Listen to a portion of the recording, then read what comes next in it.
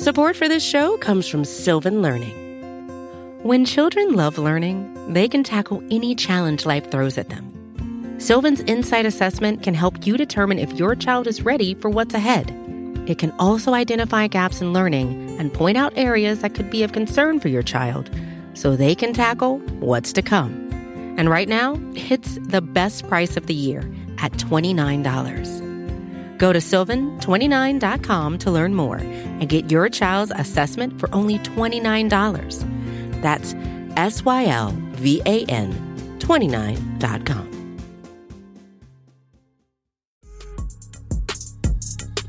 Oh, I would love to stay here, to be honest. This offense is unbelievable. Coaching staff's unbelievable.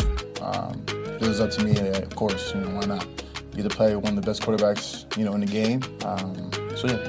I knew it was a high-power offense just looking at numbers. And coming here, kind of like last year, we were kind of going to do the same thing. Like they were talking about it as far as like, this is what their offense is, this is what they're doing. And actually not being here and actually being in it,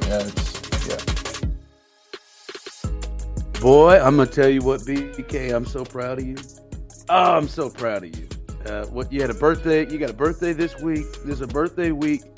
And I thought for sure you're going to take this thing off, being that it is your birthday week. I thought for sure this was going to be a BK.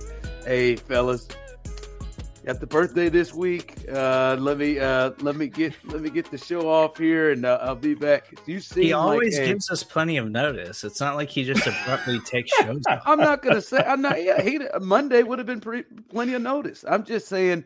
Ron, I only take off when the Chiefs have a bye week, and I know Serta is going to give us the week off. I know that, and true. I'm not the one that's out here taking off week one for an anniversary. That's not my style. You took off. No, you take them off for take them off for Disney World trips. No, he does go to Disney World a lot. I'm just saying that's a thing you like to do, and I support it. It's a thing my wife likes to do, and I get tied into it. It's guilty by association. Now stop it. Okay, listen. I used to tell people, Real Housewives is a thing that my wife likes to watch, and I just want to spend quality time until I've watched several episodes myself alone, which I'll do this Sunday. So calm down, man. You ain't getting roped. Hey, listen, it not only it's not like, oh God, we got to go to Disney World again. Oh no, I don't want to do it. Your ass is in there with ears and everything. No, that's where I draw the line. That's where I draw the line, and you know that to be true, Ron. I don't do hell with that. I'm wearing ears. I told my kids they got 1-2 tops trips to Disney World. As expensive that is, 1 or 2 tops. And I'm wearing ears. I'm gonna have as much fun as them jokers are. Not only was it my 30th birthday this week, so it was yesterday. It was a big one, Ron. Thanks for sending the text, by the way. Appreciate that from you. Meant a lot. I waited to this. Here. And on top of that, tonight I had a wedding rehearsal for one of our friends. So it's I'm committed to this show, to you, to Serta, to our wonderful boss and friend and ally, and Pete Sweeney. Big fan of all of the above. BK comes off as a full week celebrator of a birthday. No, he comes off as because of his unbelievable commitment to the show. That's right. We've got an incredible sponsor like DraftKings. NFL Sundays, by the way, are only getting better, and so are the incredible offers at DraftKings Sportsbook, an official sports betting partner of the NFL. Right now, new customers can bet just $5 on any NFL team to win and get $200 in free bets if they do. Check this out. Right now, everyone can earn up to a 100% boost with DraftKings stepped up same game parlays. Download the DraftKings Sportsbook app now and use promo code 5 questions. That's 5, the word 5 questions, and place a $5 pregame moneyline bet to get $200 in free bets if your team wins. Only at DraftKings Sportsbook, an official sports betting partner of the NFL, with code 5 questions. Minimum age and eligibility restrictions apply. See show notes for details. Sound like that Money Train sponsor. And speaking of Money Train, I'm telling you what, boy. Juju Smith-Schuster, he ain't no fool, baby. He see that Money Train. He got a taste of this Kansas City Chiefs, Patrick Mahomes lifestyle, Andy Reid, Eric Bieniemy lifestyle. And he said, I ain't going nowhere. I'm going to stay my ass right here. Let me be a part. I'm not missing that money train. I'm going to declare it now. This is my negotiating skill. Hey, I want to be here forever. As long as 15 is here and Andy is here. I mean, you got to think about it. He thought he had it good early in his career. But as long as these jokers is here and everybody looking at 87 and I can just run free in the middle of the field, I'm not missing that money train.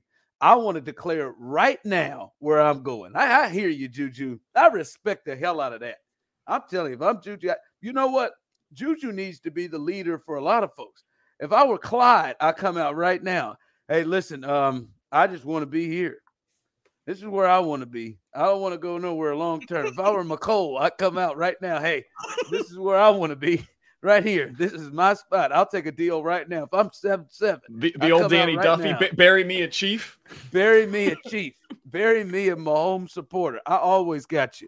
Right now, there is room for somebody to replace Garrett Dieter. And I would be that guy. I'd be that guy. I'm telling you. And if you're a little bit better, like Juju is eyeing. He said himself, I'm about to be his Draymond. I'm about to be his Draymond. He's eyeing a dynasty. He's trying to be part of a dynasty. Draymond ain't no fool. Disrespect every person on that team except Steph. And he is got everything for him. I'm Juju. I give him credit, baby. Juju said he want to be here forever. I hear you. Here's the problem. What do you give him? Like, I'm in favor of signing Juju Smith-Schuster long-term. I don't think I would do it right now. I'd wait till the end of the season, make sure everything goes smoothly. He's had injury issues in his past, but I'm here. I loved the Juju Smith-Schuster at the moment that it was signed. I still like it, and I think that it has worked out exactly as everybody could have anticipated. He's going to be 27 years old next year at the start of the new deal, so it's not as if this is like a 30-plus-year-old player. This is exactly the type of wide receiver that Brett Veach would typically try to sign in free agency because he's very young. And so you get him at the front end of that contract where you're getting those prime years still. But are you giving him like the Amari Cooper deal? Are you giving him 5 years, $100 million? Oh, go to hell. I mean, that's the market now, though. Like, if Juju ends up with 1,000 yards this year, which seems very much in play, that's the kind of deal he's going to be looking for. Like, Christian Kirk is not a great wide receiver. He got 4 and 72. He got $18 million per year. Is that going to, like, 18 to 20 million is probably what he's going to be looking for, right? Yeah, we're going to slide between that 10 and 15 is where I am.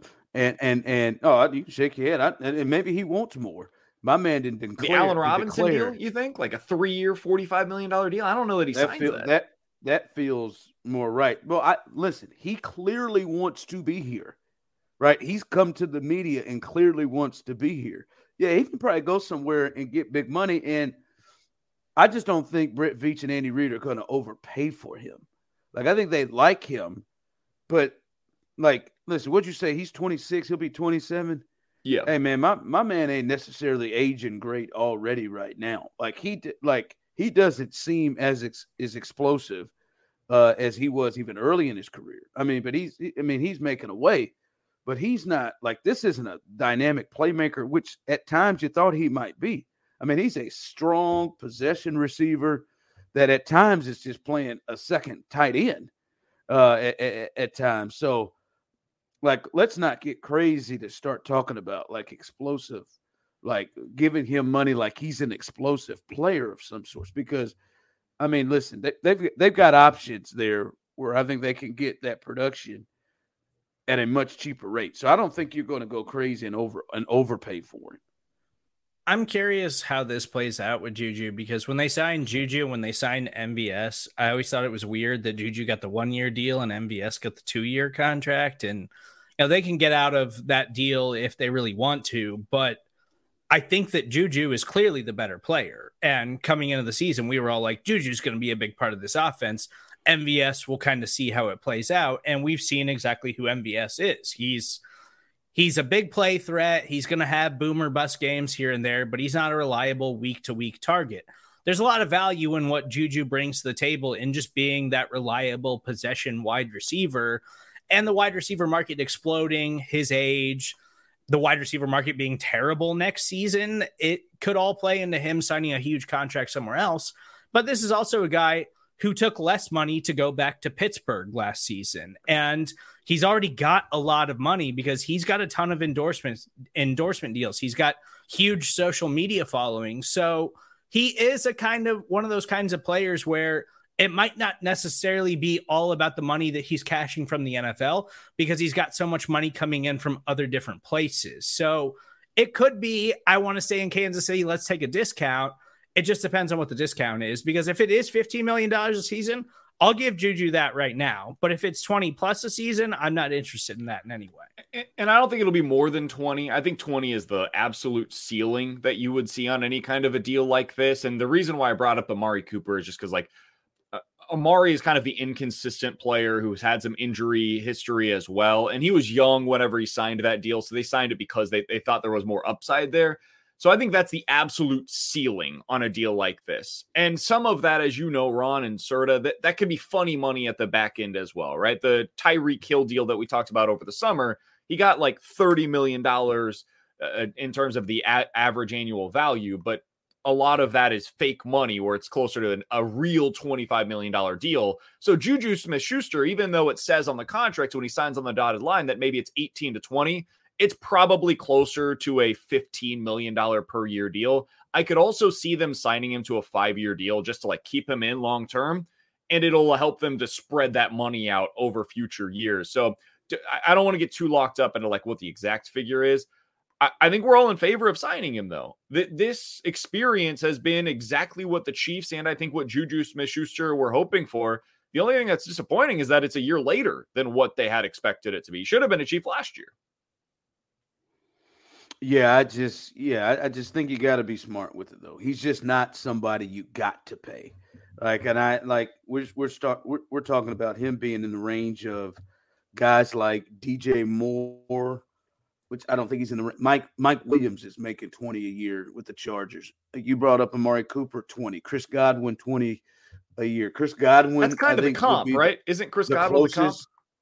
Kind of the closest, but I still think Godwin is a better player and has more explosiveness than Juju does. They play around the same part of the field, but I think if you clearly look at him, there's a difference. Like, he's got to play off of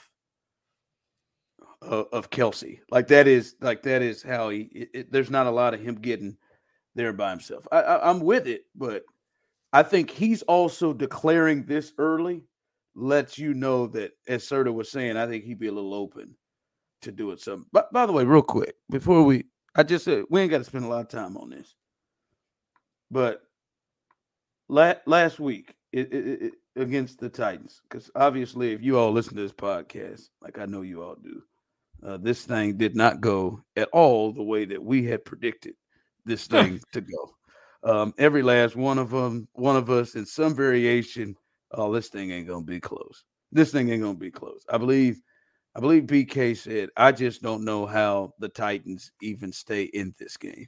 And we were saying that with Ryan Tannehill potentially playing. And then we saw, I don't trust you at all, Malik Willis playing. And I'm thinking it's even going to be worse. They had to go to overtime with these jokers. Had to come back and score a touchdown and get 3 chances at a 2-point conversion to get it. And they finally won with a field goal. But is this just you play some bad games, you got to flush it down the toilet, or is this a cause to pause right now with this team at all? I just we ain't got to spend a lot of time on it, because I don't know where I am right now on that situation. Yeah, I think a lot of it just comes down to, like, that was a weird game. I mean, you look at that box score, and if I showed you, Ron, the box score without showing you the score, you would have been like, oh, that was a blowout. It went exactly as all of us anticipated. The Chiefs, 30 first downs. The Titans had 9. plays, 91 to 48 yards, 500 to 220. Red zone, Chiefs were 2 out of 4, and that's where it gets tough. Like, Chiefs did not convert in the red zone. They ended up having way too many penalties in that game, and they turned the ball over. And that's how they ended up keeping it close. I would also just add, like, I think Mike Vrabel, in terms of game management, is probably the best coach in the NFL right now. I'm not sure that there's anybody that goes into individual games with a better game plan regularly than Vrabel. He knew exactly what he needed to do, what the Titans needed to do in that game to keep it close. And that was to make it into a street fight. And the Chiefs did not respond well. You look at the running game, it was an absolute disaster for the Chiefs, and they just had no balance whatsoever. Derrick Henry takes off a couple of big plays, and that's really all it took for them. So they muddied it up. They finished the game with 5 completions and somehow went to overtime against the Kansas City Chiefs when the Chiefs threw for more than 400 yards through the air. It was just one of the stranger games that I think we will see this season. This is not me excusing it completely, but I think that's the explanation, is just like, it was a really weird game, and that tends to happen when you play against Mike Vrabel and the Titans. Yeah, to me, I would lean towards flushing it, just because so many people just were like, what was that? Like, it just was rough.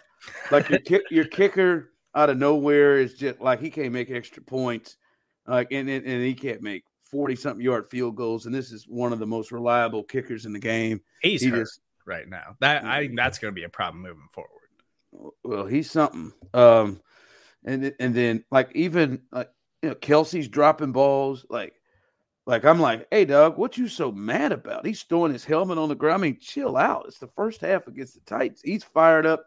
He had problems. McCole Hardman dropped. Third downs. The offensive line was god awful. Every one of them were taking turns at it at times. I mean, just really bad. Run game was bad. I don't know exactly if Andy and Eric should feel great about their. So I just think so many guys, at the second half, the defense was completely dominant. So many guys just had just unusually bad nights. Even Mahomes. Like, Mahomes ended up, making huge plays that we kept seeing a lot. But I mean, he missed throws. I mean, this was a game where, as Mahomes can say, the hell with technique with his feet. It did not help. He missed throws because his feet weren't set. He just missed McCole Hardman again for a touchdown, screaming down the middle of the field near the red zone. He just missed some stuff in that game. So even him, as great as he ended up being in the plays he made, like, everybody just seemed to be off that night. And so I'll flush it and not say this is a cause to pause about things, but it sure as hell didn't look right. I sure as hell thought a couple of times they about to lose this puppy to Malik Willis. And despite that, Ron, everything's still on the table. And this was my biggest surprise of the week. Thing. Yeah. Like, I didn't see this coming. I thought after the Chiefs lost that game against the Bills, the Chiefs were now fighting for the 2 seed in the AFC because that tiebreaker is so significant. And then the Bills lose to the Jets. They have looked superhuman, or like, not superhuman. They have looked very human over the last few weeks. Josh Allen is now hurt. We don't know what his status is for the game this weekend. He hasn't practiced all week, and they got a tough game against the Vikings, who are 7-1 that no one believes. 7-1 for odds, for sure. For sure, but with Case Keenum, I don't know. Could beat the Bills. Like, that's very much in play going into this. I don't know if they're weekend. Frauds, but go ahead. They're frauds. I don't know if they're frauds in that conference. Go ahead. I think they're the remember when the Titans, was it just last year, had the number 1 seed? Yeah. That's what this year's Vikings team is. Like, nobody's going to pick them in the playoffs, and I think for good reason. I think they're a pretty good team. I just don't believe in them long term. But, like, I hear you. They just don't have no Chiefs or Buffalo over there in that conference, like 100%. The Titans did. But anyway, go ahead. Like, you look at where the Chiefs stand right now, they're tied with the Bills atop the AFC at 6-2. The Bills could easily lose this week. And if they do, Chiefs suddenly control their own destiny once again, where they could now end up as the number 1 seed in the AFC. The schedule has now opened up. It is easier in the second half than it was in the first half.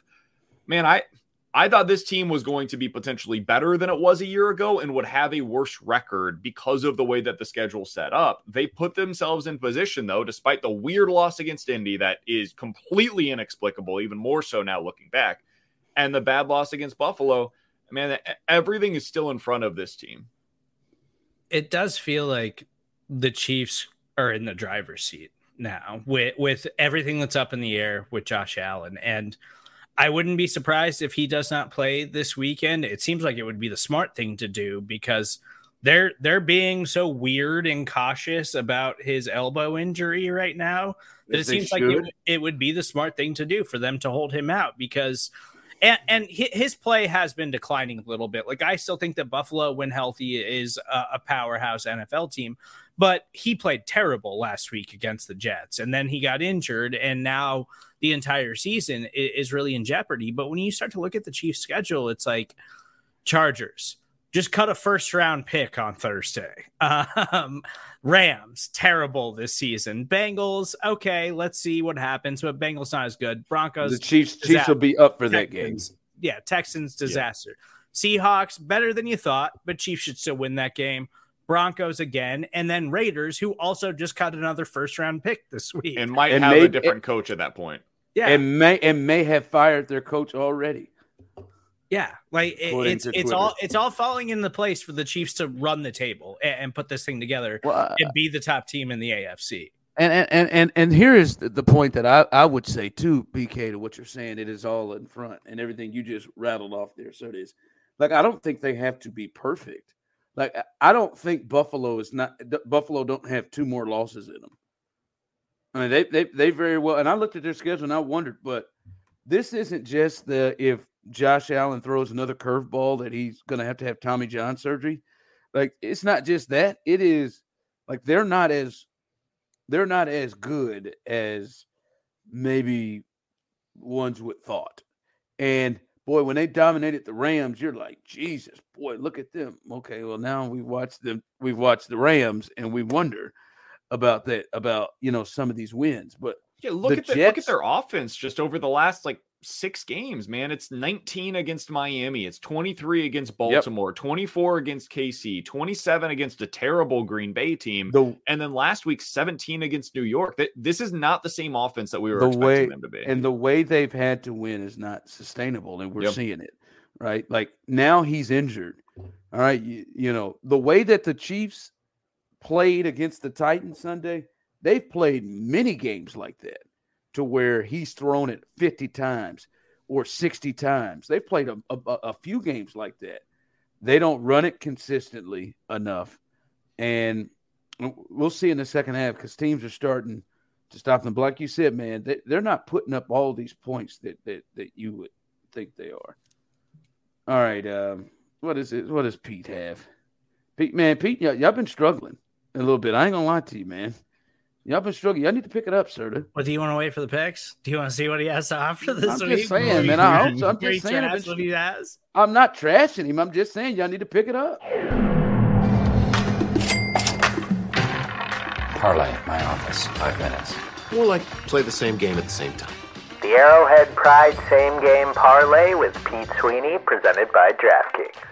All right, here we go. It's another Arrowhead Pride Same Game Parlay. Ride with Arrowhead Pride. I'm Pete Sweeney, the editor-in-chief of arrowheadpride.com, and I'm coming to you today with some honesty.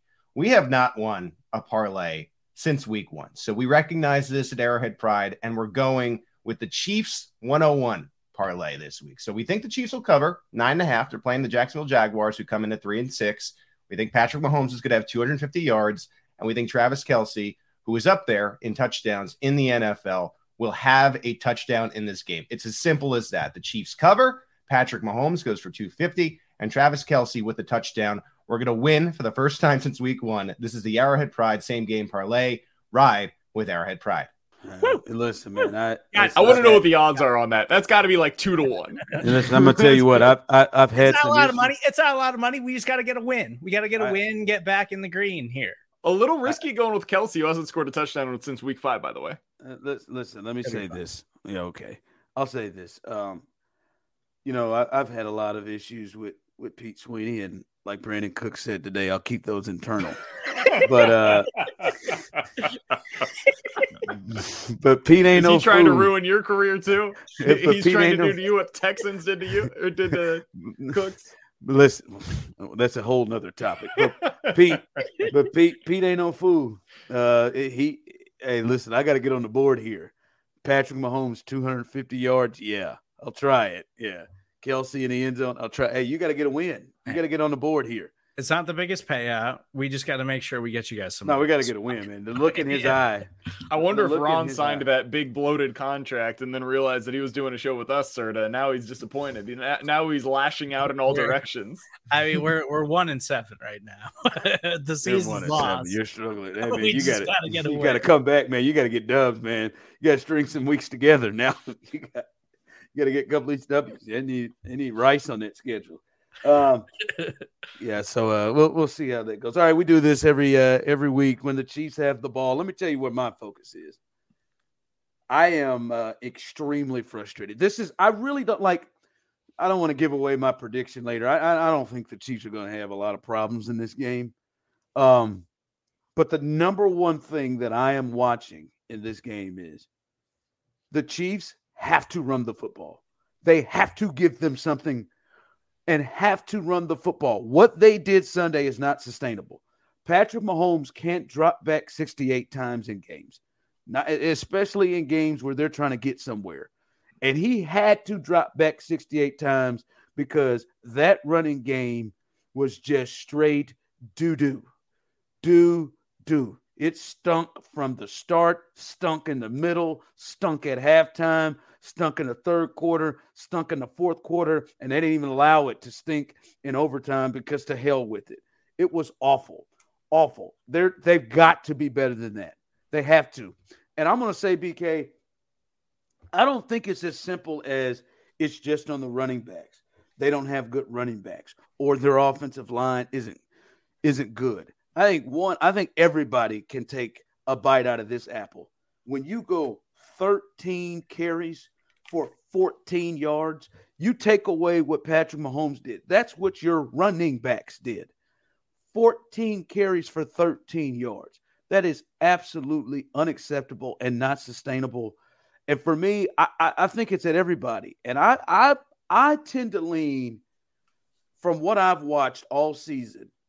I'm pushing this towards Andy Reid and Eric Bieniemy. They're just not very creative right now in the run game. The Chiefs at all. I mean, it is pretty clear how they run it. It seems like they run it on like 3 or 4 different ways that is the same all the time. It seems like they run out of the shotgun all the time and try to run the same type of run plays, and it is clearly easy to detect. I mean, I think his name's David Long Jr., 051 for the Titans. Every single one of the run plays, he was coming shot out of a cannon, and he could see exactly what it was. There is no creativity. It's not just guys getting their ass kicks up front, but the same things that they tried to do against Tampa, they tried in this game. But there's a thing like you got to mix it up. There's got to be different ways that you run the football. And with how creative those guys are on that offensive staff, it just has to be better and more creative than what they're doing. So I almost put more of it at the feet of them and their lack of creativity in the run game right now. When you take into account the opponent, Ron, what do you think was the best offensive performance by the Chiefs this year? Taking into account what they went up against. I think the Bucks. That's what I think I would probably go with as well. And the reason why is because it was everything, right? Like you had the running game and the passing game married, and they were able to do it all. On the ground that day, you had Clyde Edwards-Helaire, 19 carries for 95 yards. You had Pacheco. That was one of his breakout performances, 11 carries for 63 yards. And then for whatever reason, what they were doing in that game, it's not just the production, right? I'm not doing the box score game watching thing. No, like they were doing different things schematically in that game. And they've completely gotten away from it. They like showed it for a game and then it was like, oh, okay, they're going to do the gap scheme stuff. And then it was just gone. It disappeared as quickly as it reappeared. And I don't understand why. It worked against one of the better run defenses in the league. And now against these other opponents that they're going up against, they've just completely abandoned all of those things. Now, some of this I think is as simple as their best run blocker, just in terms of like the pure ability, is Trey Smith. And I think he's hurt, and I think he has not played very well this season. And as a result of that, I think they're not getting the same push up front. So that's part of it. I think that's a big part of what we're watching here.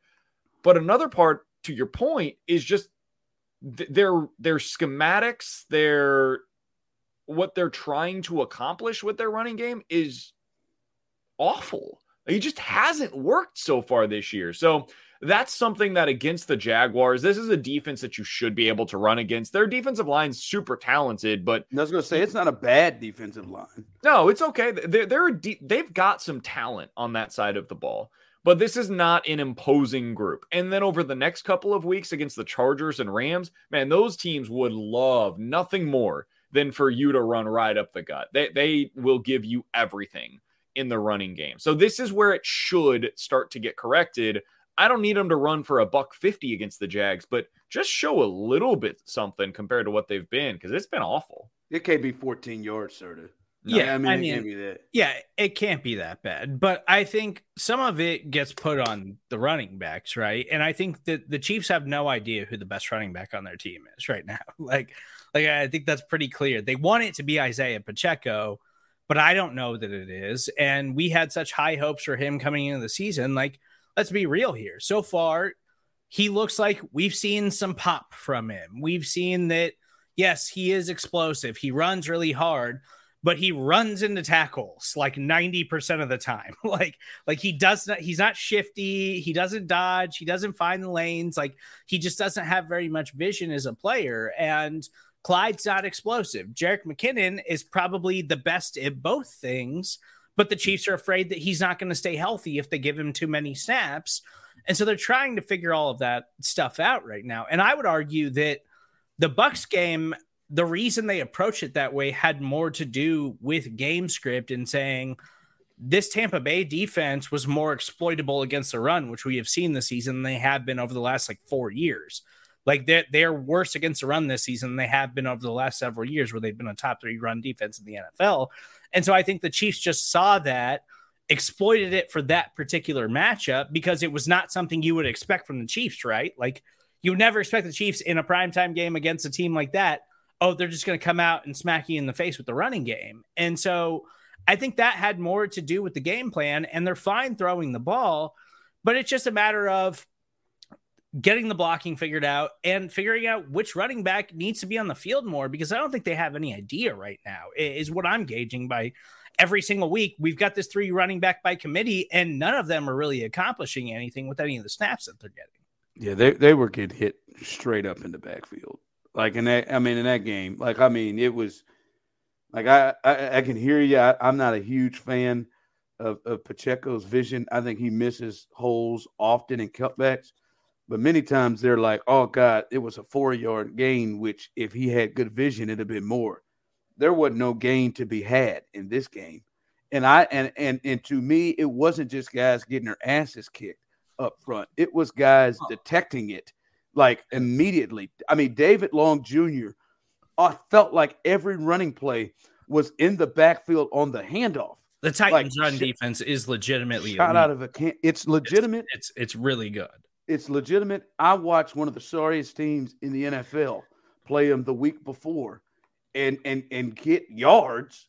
They didn't get yards. That's the thing. Like, you didn't need them to run over them. You just needed them to look competent, to keep the Titans honest. And that's something, like, by the end of the second half, or by the end of the first half, the Chiefs knew, like, we can't run the ball. Yeah, they had to throw it in the trash. That can't be what they're doing.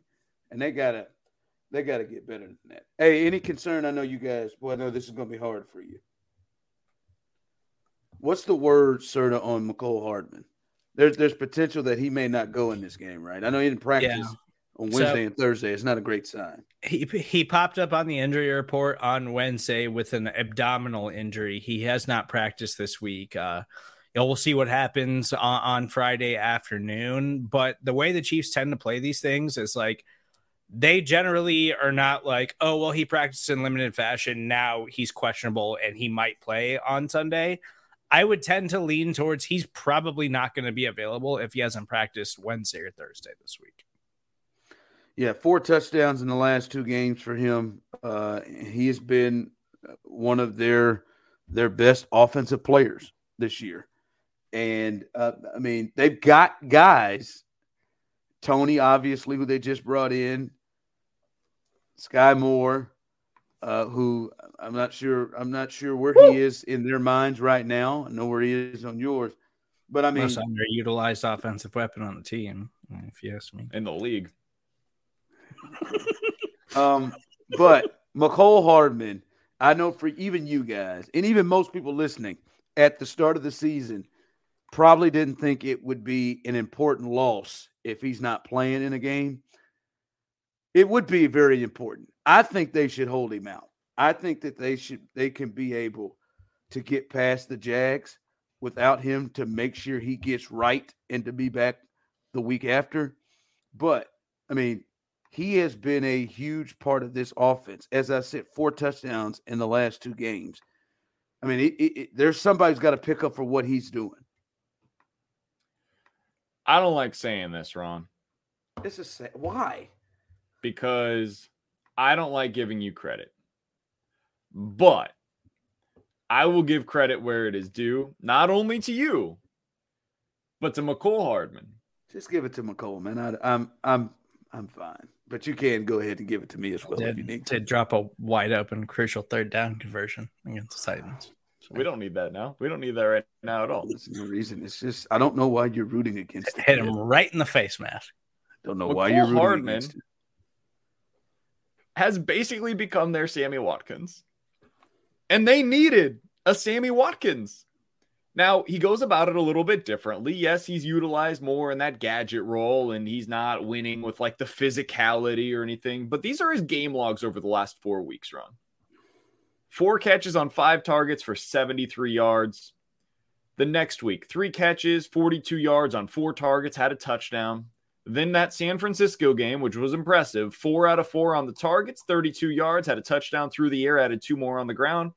And then this past week, caught 6 of his 9 targets for 79 yards and a touchdown. He's caught at least 66% of his targets in each of his last 8 games for the Chiefs.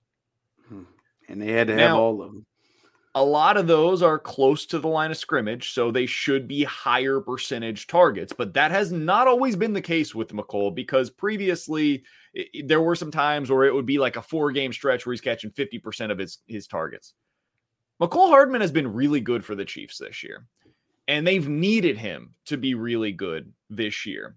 So I'll give him that credit, and I will be very curious to see if he does end up missing what they do. And if I had to project, Ron, my guess would be you see a little bit more of Kadarius Toney than Sky Moore this week. Oh, hell, we saw a lot more. I believe we saw a lot more of Kadarius Toney than I thought we were going to see against the Titans. Hell, he was there on the first drive. He only played 9 snaps, but it felt like you noticed him on every single one of those snaps. Meanwhile, Sky Moore finished with 26, and I think you might have noticed him on like 2 of those. Sky Moore was out there for 26 snaps? Apparently. It didn't feel that way. Sorry, it did not feel that way. I'm not even trying to be funny. 26 snaps? They isolate the way that they put him on the field, Ron, is almost more discouraging than the fact that he's not getting on the field very often. When he's out there, he's on like the backside of the play, completely isolated, and they typically don't even look his direction. He's a distraction out there. It's surprising to me. I didn't expect it to go this route, but if I had to guess, I think Kadarius Toney's going to get more targets this week than Sky Moore will. Listen, McCole, as much as Serta despises it, McCole, he's fine. He's a fine offensive weapon. It's not a wide receiver. He's actually a really good number 3 wide receiver for them this year. McCole, number 3 pass catcher. Yeah, behind Travis and yeah. Listen, he's a wide receiver. I don't know what you're doing. He's a really good job. He's an offensive weapon. And listen, and here's the deal: is you rattled off those numbers, and he's been wide open where Mahomes has not given him a chance to drop it, to where he'd have been like he had a walk-in touchdown that Mahomes just missed him in this game against the Titans that would raise his numbers again. And that's not the first time that he has been rolling in the middle of the field open or times where he's been missed. So I think the biggest thing for him is, for this team, wide receiver wise, there is nobody that gets more consistent separation than him. Like MVS does sometimes. And JuJu's out here, boy. Hey, man, Pat's out here throwing darts and having hit him like with people. He's not grabbing a lot of separation, but nobody consistently as a wide receiver gets more separation than him, which should make for easier throws. Yes, that ball hit him in the face mask, but he ran that guy off of coverage. That guy wasn't in the camera screen, right? And that one drop is disappointing that Serta's hanging on to God's unchanging hand for some reason. But I don't know why, but like it's clear they're going to miss him. And I'm with you, BK. I think Kadarius Toney is the best person to replace that, whatever it is you want to call it, wide receiver play, weapon play, whatever has resulted into 4 touchdowns in the last 2 games, and not to mention another wide open one that they just missed on. I mean, somebody's got to fill that up, because they don't win these games if he doesn't play the last 2 weeks. They can overcome this against Jacksonville, but if they were playing that's against why I Cincinnati, think you don't play them. Yeah. Agreed. If they were playing like week 13, they traveled to Cincinnati to take on the Bengals. And I don't know. I would imagine at that point, Jamar Chase will be back. If they didn't have him against the Bengals with Jamar Chase, I think it would be a really big deal, and we'd be talking about it as potentially being a significant factor in whether or not they win or lose the game. And I didn't see that coming this season. I know you did, Ron, and that's why I got to give you your props. I don't like doing it, but I did not foresee this being the case. And this will be interesting to see is, like, we thought Kadarius Toney could be all for next year. If they had plans for Sky Moore, is Kadarius Toney filling the void of whatever those plans are? And this, if Hardman doesn't play, especially this week, is a good gauge to see that.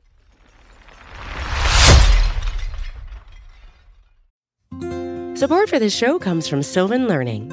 As a parent, you want your child to have every opportunity, but giving them the tools they need to tackle every challenge, that takes a team. Now more than ever, educational support tailored exactly to what your child needs can make all the difference.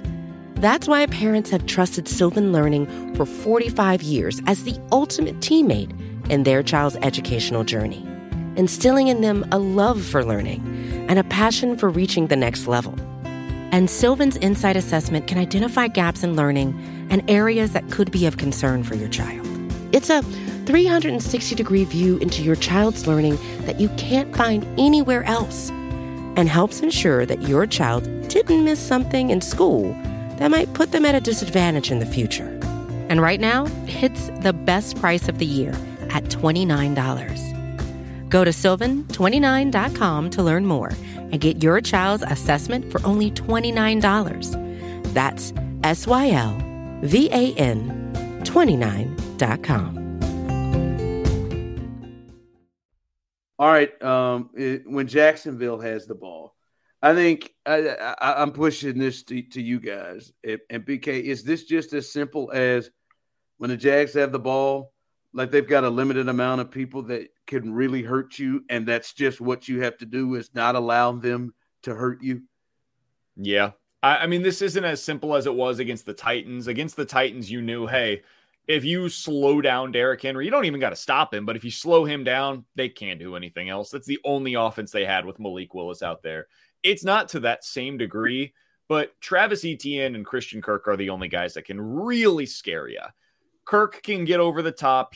I know he's overpaid, and everybody got their jokes out over the offseason about how much the Jaguars ended up paying him. He's a good player, and he makes their offense better because of that. And Travis Etienne, I thought they overdrafted him last year. Everybody, got their jokes off about Urban Meyer needing that type of player. Well, he's been really good for them this year. He's averaging almost 6 yards a carry. He helps them out a little bit in the passing game as well. But outside of that, man, they got nothing.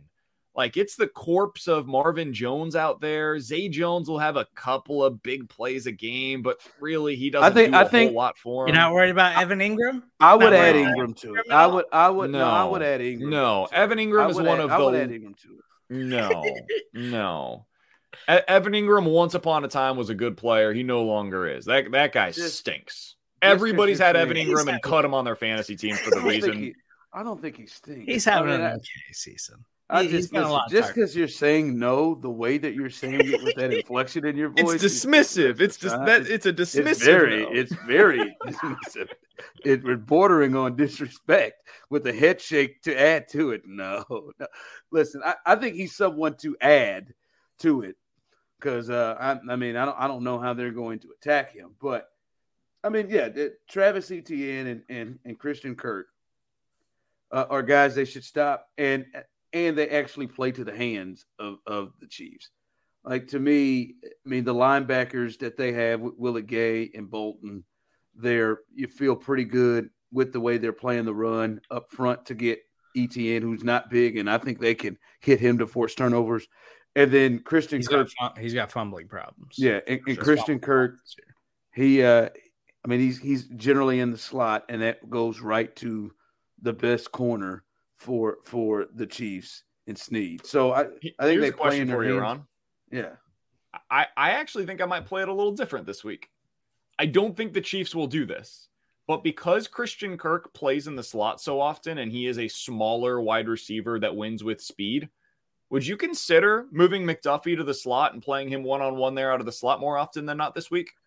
I'd love to see it. I want, like, to be honest, defensively, that to me is probably my number one thing I'm watching, because everything is like, once again, this is a game, and I'll be honest, last week was a game I didn't sense going the way it did, but this is a game to me where I feel like I will never believe the Chiefs are going to lose. I don't think they're ever going to be in trouble, especially coming off with the week they played in.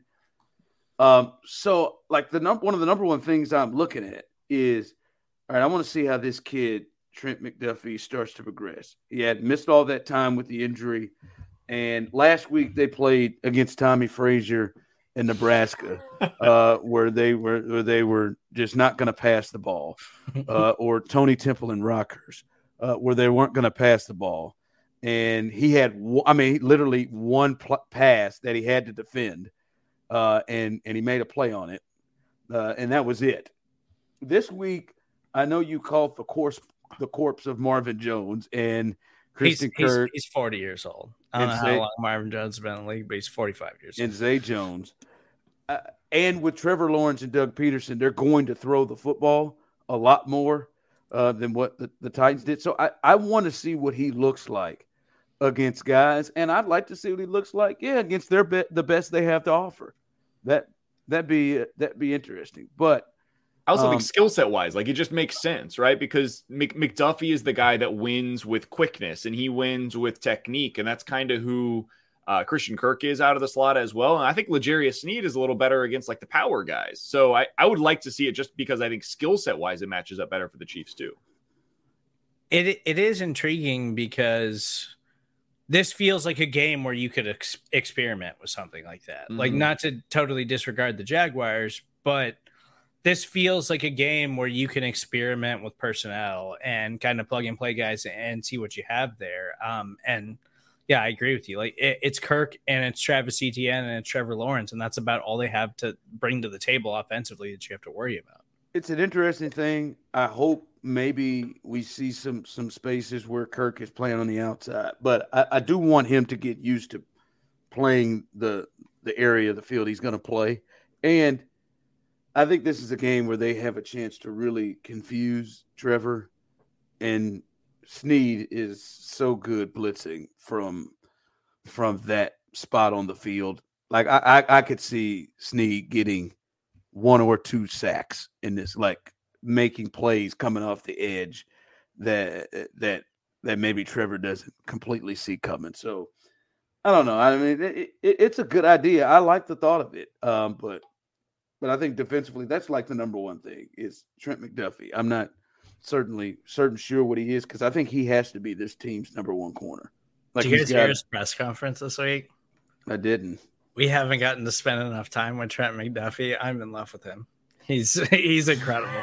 He's elite. I'm already him and Carlos Dunlap are the two heartthrobs for Steven Serta this year. Like, man, like I mean, out of context, like, dude, like the way you came out of there, I'm in love with him. I don't think you've said that to a woman here.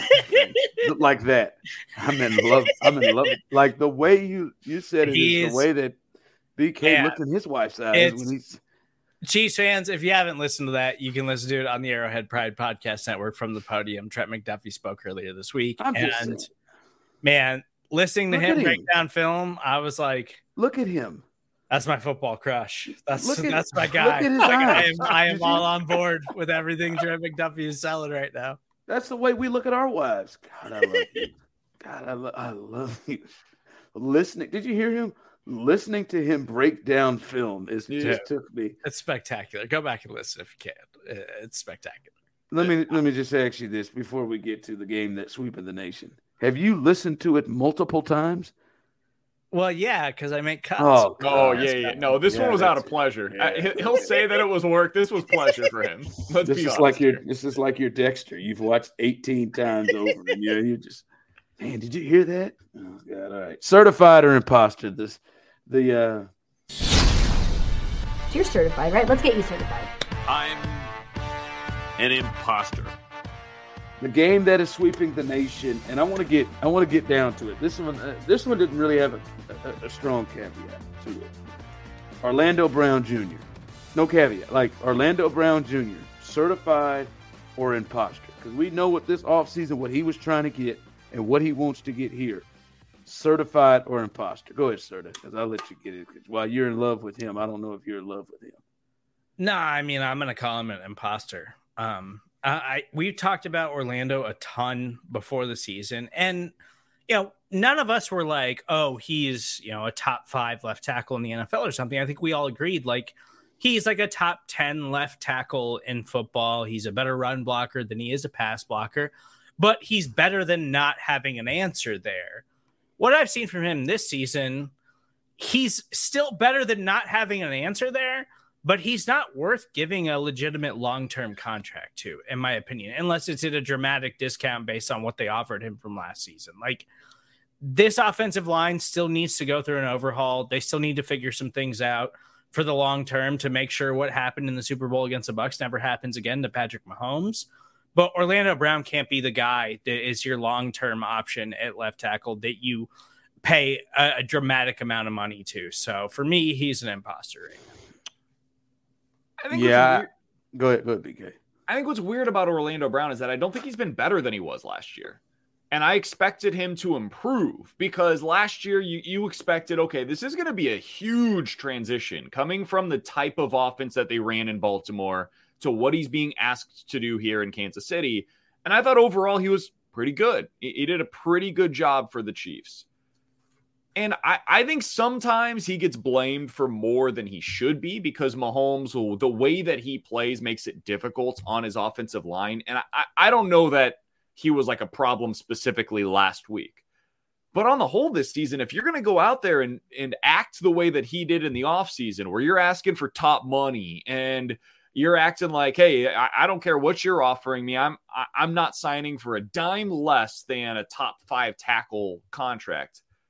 Man, I would think you'd be coming out and playing a whole heck of a lot better than he has been so far this season. So I have to say imposter. He's not a top 5 offensive tackle, and I'd have to go through and look at specifically who the top 10 would be. I'm not totally sure that he's a top 10 tackle. I would say probably not. He's an imposter all the way, and like quite frankly, he's a right tackle. Like, this team would be best off if he stayed on the team. If they had a better option, left tackle, him at right tackle. And talking about best offensive line in football. And he moved to the right side, and they made a priority, I don't know, in the draft or something, but they made a priority to get a left tackle. He is just like the way that he wants to get paid. I mean, even if it's not to the level of, because right now it damn sure ain't the level of what he was asking for. Even him, like, he's going to drop down some more because they're not going to franchise tag him twice. Like, even if it's lower to what he was asking for. Like, I can't pay him top 5 tackle money. I can't do it. Like, not even 5. I mean, it's got to come down because the way he wants to get paid and how you should feel about him, it should be, all right, we're good over there. We're good over there. And, all right, maybe a chip, but we're mostly good over there. Like, he should be fine. And I don't feel that way with him. I think he's better than 7-7, but I don't think it's by the margin that he's pushing to get paid for. Like, he leaks oil over there on that side too. I mean, he got bull rushed by 9-4 last week, and I said, damn. That's not what you can have for your left tackle.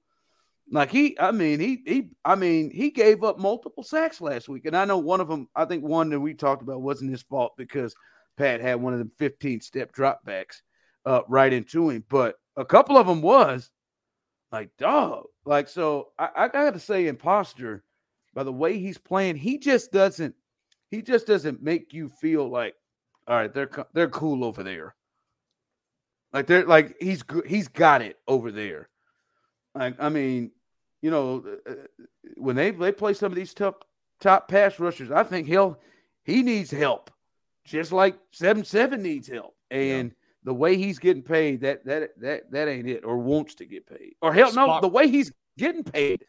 Yeah, Spot Rack has him right now. Ron, just to throw this out there, projected for a 5-year deal worth $110 million in the offseason. I just don't know how you can do that. Like, you can't. Maybe they will, but given what we've seen from him so far this year, I don't know that that's going to be the best way for them to utilize their resources. I know they spent a lot on him in terms of draft capital. They basically gave up the equivalent of a first-round pick for him, but I don't know, man. I don't think that that's something that I would be interested in doing. But you've recouped some of that back with the Tyreek Hill trade, so don't play. Make it. He's been a 2-year stopgap at offensive tackle at a minimum. Don't make it worse. Don't make a decision. Don't compound it. If you let him walk, you free up the money, and you can address it in some other way. You can address it in any other way, and you probably get a 3rd-round comp pick. Like, if you let him walk without trading him, you probably get a 3rd-round comp pick, or you could franchise tag him, and he can work out a long-term deal elsewhere if you decide to do that. Giving him $100 million based on his 2-year track record of play now just makes 0 sense. Yeah, I can't get with it. All right, prediction time as Jacksonville comes to town. Chiefs offense was, a C- effort at the best against the Titans. I don't think they play 2 bad games in a row, and that was on national TV. I would say, to me, this feels like a 34-20 type game for me, with the Chiefs winning. Yeah, I was going to go somewhere around there too. I've got 30-20. I think that I disagree with Pete. I think that it's a 11-point spread in this one, 9.5 down. So I think they cover the spread. I've got them covering just barely. Chiefs win 30-20. Yeah, I think Jacksonville's a little feistier than some of us think. I think they've got some young talent, but inevitably, like, they're just not prepared for Patrick Mahomes and the level that Patrick Mahomes is playing at this season. And I think they'll keep it a little closer. And every time I pick the Chiefs to win a blowout game, it just never works out that way. So I'm picking Chiefs 31, Jaguars 21 this week. Real quick, fellas, you think there's any kind of, Doug Peterson help, any kind of Doug Peterson bump? Because he's been familiar, was with Andy, was with this Chiefs offense. You think that's a factor at all that helps Jacksonville? If anything, I think it's more incentive for Andy to try to beat him and dial some things up. I also think it goes both ways, right? Like, yeah, sure, maybe the Jaguars have a little bit more on the Chiefs than some other teams do, but the Chiefs also have more on the Jags because it's a Doug Peterson offense, which is essentially an Andy Reid offense. So I'm not too worried about that. All right. Hey, you get a nice noon game, don't you? As the post game show won't be at 1:00 in the morning. I was feeling for you, man, but you guys killed it. You and Rocky killed it. I know you guys have killed it coming up right post game right after.